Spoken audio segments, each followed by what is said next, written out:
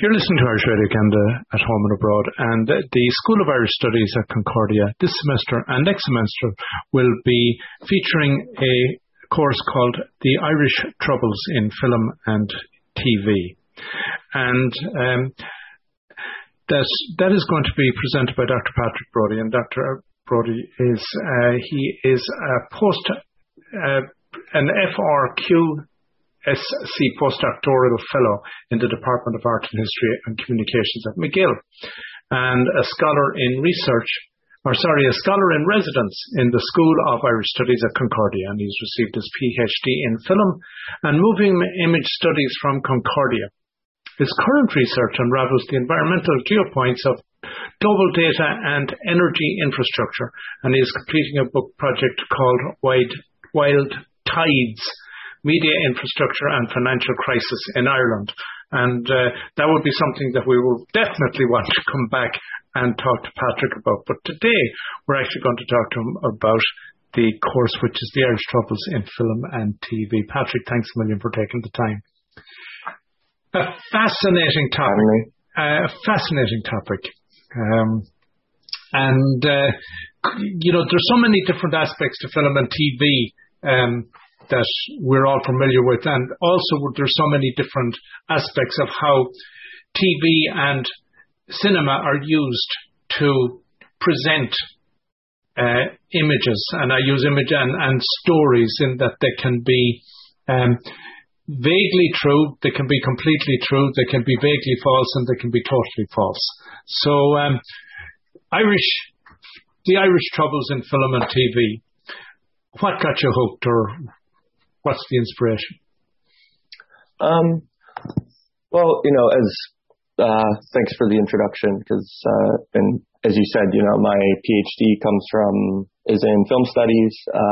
My master's was also in film studies. I did a undergraduate degree in film production, but I started, kind of doing the more humanities side of things when I studied abroad in Galway, as an undergraduate, actually, back about a decade ago. And I studied at the Houston School of Cinema in Galway, and, was kind of just really interested in, this way of kind of, studying the social, political, economic, especially implications of film and media. So, back then I actually wrote one of my first papers while I was there on the film Hunger by Steve McQueen, which is quite a, experimental sort of film on the hunger strikers, and specifically Michael Fassbender playing Bobby Sands. And so, I have had a kind of interest in it for quite a while. My background is more kind of more historical overview of Irish film studies. This term I'm teaching a class that's kind of the survey course that sort of leads into the more specified topic of the Irish Troubles and cinema. So, that's sort of like my background in researching this stuff, and sort of where my knowledge of these things sort of comes from. So would you then, Patrick, kind of say that for this particular course, the clock is going to start ticking in 1969 and finish at around the time of the Good Friday Agreement, or would you set the stage a little in advance of that as regards where things might have come from? Yeah, so I'm lucky to be teaching in the Irish Studies department, so a lot of students will have at least a little bit of familiarity on Irish history. So I won't necessarily, have to go all the way back to, 800 years of colonization or whatever. But, I can, I'll obviously have to give a sort of overview, kind of a set of conditions, especially for the film studies students that'll be taking the class. But for the most part, I'm sort of looking at, the earliest depictions of the conflict, which sort of start to emerge, like late 60s, early 70s. But then, the class kind of goes through, the different ways that the conflict has been represented. But then sort of the last unit of the course will actually be peacetime, post Good Friday Agreement, to kind of get a sense of how things are being reinterpreted, post Good Friday Agreement. So, showing films like Dairy Girl, or showing, media like Dairy Girls, which obviously very much confronts, the period of the conflict as well as, the start of the peace process, kind of shows the everydayness of life, during the conflict, which I think is really, really important, and especially as a kind of interpretation today. And then, showing films like, there was a film with Jackie Chan a couple of years ago called The Foreigner, where Pierce Brosnan kind of plays this, Jerry Adams type character, and very much models his performance off of Jerry Adams, but it takes place, today. It came out in 2017. And there's a sort of strange interpretation of the continuity of, the IRA within, contemporary political formations. And it's used as the backdrop for what's essentially just an action revenge movie starring Jackie Chan. So, there's these different sorts of ways that, I'll be kind of bringing things up to the present in terms of how the conflict is still being represented today, and again, reinterpreted. And when you say how the conflict is still being represented, conflict implies there's two sides to a story. Yeah. That are not in agreement with each other. So media, TV and film, obviously then would be presenting the different sides, and how they are presented very much depends on which side is presenting, because one side is going to be the good guy and they're seeing the others as the bad guy, and vice versa. Did you find that there was more of one than the other? Yes, yeah, and it's actually something that I've been struggling with as I kind of finalize a lot of the course materials. There's obviously a lot of writing that focuses on, kind of both sides of the conflict, the kind of loyalist communities, where they see themselves in, both, again, the past and the future of NI and Ireland more broadly. But it is quite hard to find sympathetic media, for whatever reason. I'm not going to comment on that, but it's hard to find media that is ultimately sympathetic towards these things. So, a lot of the stuff that I'm relying on is going to be kind of documentary materials, more academic reading sort of things than media. Although, there are some, kind of British film and television that depict the conflict specifically that have obviously less sympathetic portrayals of the nationalist cause, while not necessarily, let's say, commending the loyalists or commending the police forces or the military, but, that kind of show at the very least, nationalist organizations and Republican organizations as the bad guys, whether it's as kind of unproblematized terrorist or, criminal organizations or whatever. So, there are a few films that kind of, that show that, but then obviously, just as I'm sure a lot of people will know, there's a lot of very sympathetic and at least very kind of, nuanced portrayals of the conflict that tend to focus more on the Republican nationalist side. Would it be reasonable then to assume that part of the reason for that would be that when you cross the Irish Sea, that the audience on mainland England, Scotland, Wales would not have the same interest? So that if something hits the cinema in London or in Glasgow or in Cardiff, it would not necessarily have the same appeal as something that will hit the screen in Belfast or Dublin. Yeah, absolutely. You're absolutely right. And again, this is something that I'm going to try to get into with the course, is the way that it, I'm currently teaching an Irish cinema survey course, and a lot of it's about exactly this as well, that the reception of, Irish cinema on the other side of the sea, whether you're looking at, the other side of the Irish Sea or the other side of the Atlantic, it's, you're looking at very, very different audiences and very different kind of appetites for different kinds of portrayals of Irish subjects. And, obviously the conflict is very much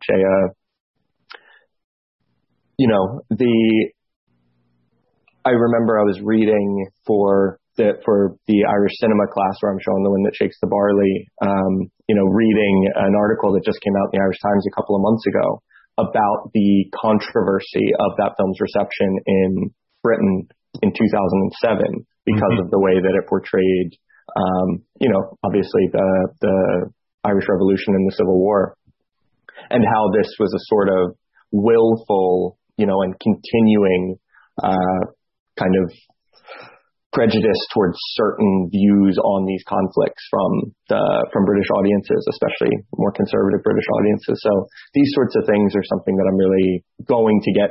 Obviously you have to talk about them when you're talking about media portrayals.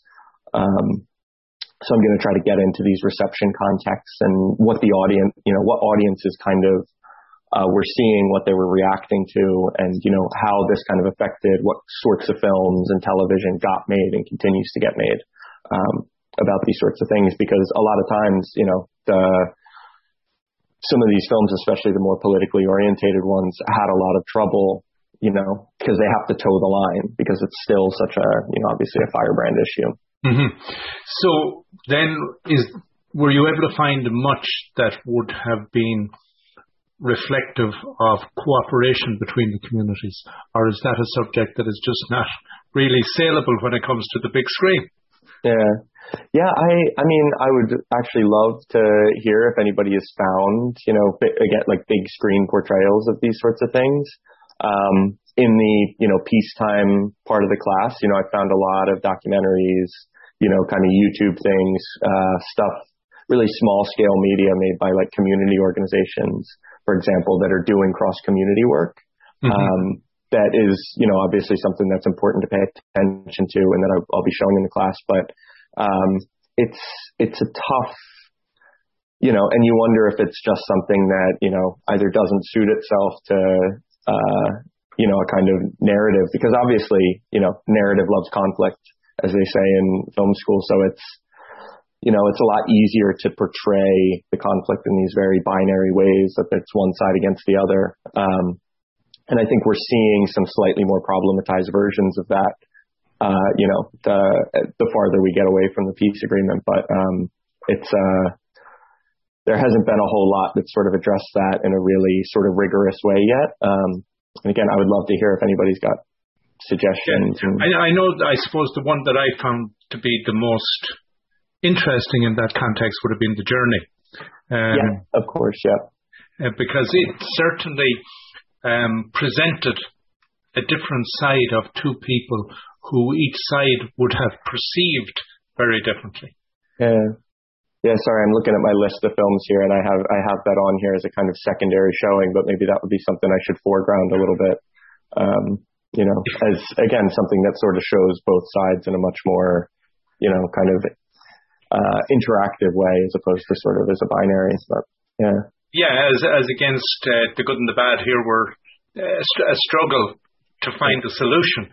Exactly. And as I said, I can't recall an awful lot out there that would be in that kind of a category.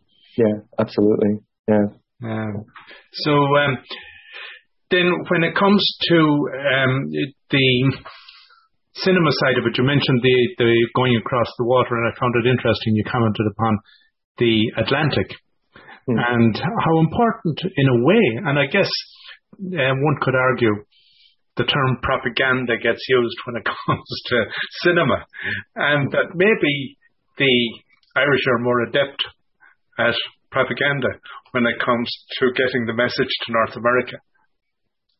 Yeah, absolutely. And, obviously there's the diasporic connections that continue to, sort of support and feed, elements of the nationalist struggle, both across history and today. So it's like, I think you're completely right. And this is something that in Irish film studies talks about a lot, is the ways that these sorts of early diasporic connections, from early cinema to, things like The Quiet Man, were really, it was these visions from across the Atlantic that were actually sort of feeding back into Ireland, right? Kind of the way that people were even seeing themselves depicted on screen. So I think that's, I think there is a sort of feedback loop with the conflict as well, that, where, obviously things were, very much different and very complicated on the ground, but in the ways that it was interpreted in Ireland and outside of it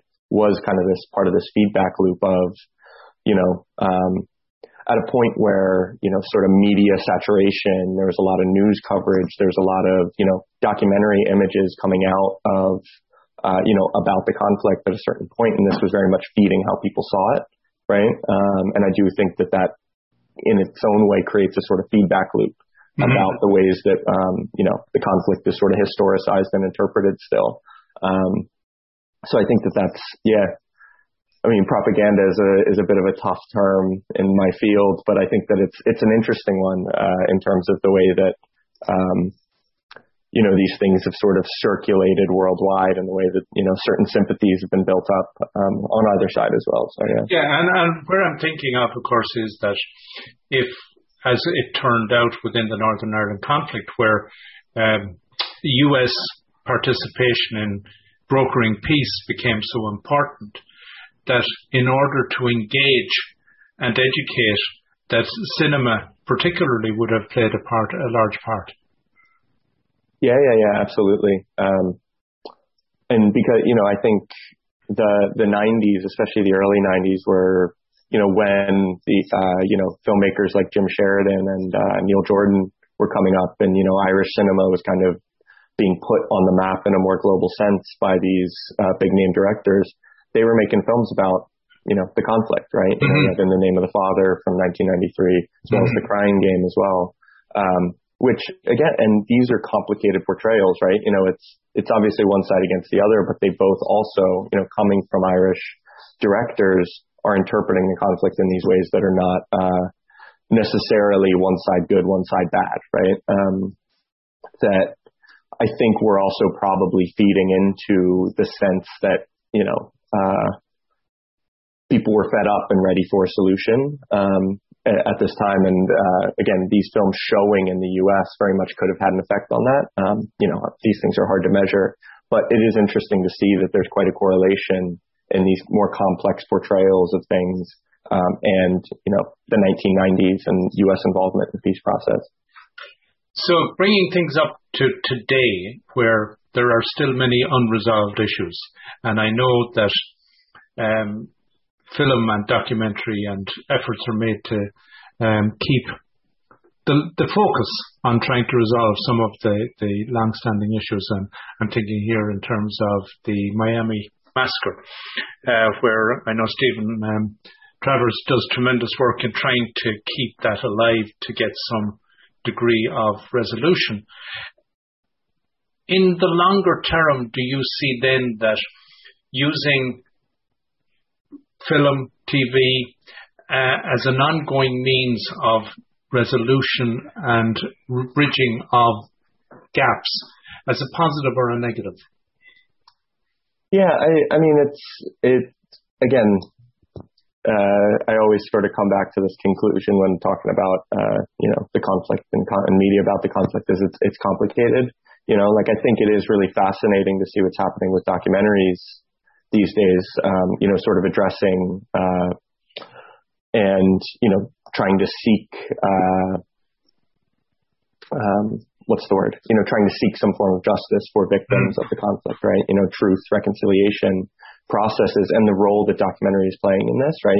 Films like Unquiet Graves obviously being quite an important part of this. And then obviously you have, even like the Netflix distribution of a film like the Miami Showband Massacre, right? These things are becoming, it's part of this sort of reinterpretation process that I'm noticing, and that I'm going to try to, bring students up to speed to in this class. And I think that there's a role for filmmakers, and especially documentary, to play in these sorts of reinterpretation processes, and even in this sort of, process of digging up evidence and sort of trying to find justice for victims of the conflict. But I do think that these discourses are always quite troubled, right? Because in many ways that, digging up and kind of you have the risks of re-traumatization, you have the risks of, sort of stirring up old resentment. But I think that as you can see in a lot of these documentaries and their reception and what they have done towards, finding truth and, kind of achieving certain forms of justice, I do think it's quite important. And it's, it's something that for me is really interesting to study. And I think that it's something that we're going to continue to see over the next few years as some of these cases, sort of reach the courts and kind of gain momentum and gain steam. So Patrick, when someone signs up for the course, you're going to present them with a list of, not books, videos. I assume that they will be suggested that they watch before each particular lecture, so as that on week one they should have watched 2 or 3 and then worked their way through. How big a list have you ready for them? So I'm staring at my preliminary list here, and I think we've got probably close to 20 films and a bunch of TV shows on top of that as well. Right. And there will be readings because, I can't just, do all the work contextualizing these things. I do hope the students will read. And they'll have opportunities in class to watch a lot of it as well. But yeah, there will be a fair bit of, watching films and watching media outside of class in lieu of, readings in some weeks because, especially with things like documentaries, which sort of do a lot of the work, the work for me a bit. So, we'll definitely be leaning on the media here a fair bit. And what type of interest are you seeing so far in the course? Well, I mean, it's still months away. We've got some students registered. Been trying to kind of sell it in my current class, like I will be offering this this course next term. So, it seems like it could be, it seems like it could be well attended. It seems like there should be some interest in it it's good that it's cross-listed between film studies and Irish studies as well, because that means that we'll be getting people from, kind of each boat. Right. Coming in. So. And is there an opportunity for distance learning? Mm-hmm. Well, actually, I should put an asterisk on that. As of right now, yes. It all depends on the university procedures and guidelines as we go forward. My class this fall is both remote and in person. Okay. So there's the opportunity to watch remotely or to attend in person. And the way things are going, it looks like this course will probably be the same. But there is a chance that the university kind of pivots one way or the other. So do you want to put an asterisk on that? Well, where I'm coming from is as a mature student who's not registered in any university anywhere, and if it was a kind of a course that I was interested in enhancing my education on, would it be possible for someone like me to register and just participate remotely? Yeah. Again, as long as things keep going the way they are and there will still be these kind of two ways of attending the class, then absolutely. I have a few, kind of auditors and mature students in my class right now, and they're able to, be there remotely, access all the films and materials. So this one should be the same. Again, big asterisks because it's a weird time, and COVID kind of has this way of throwing a wrench in all of our plans. So, and what you're working on.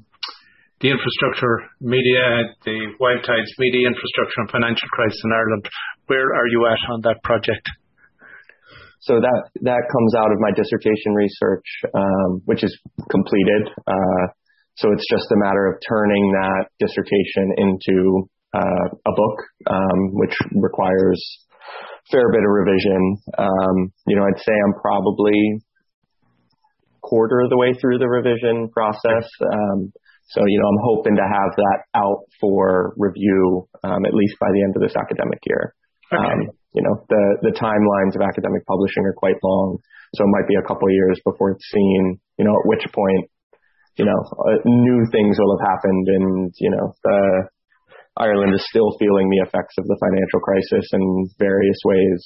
So I hope that it's still relevant by the time it actually comes out.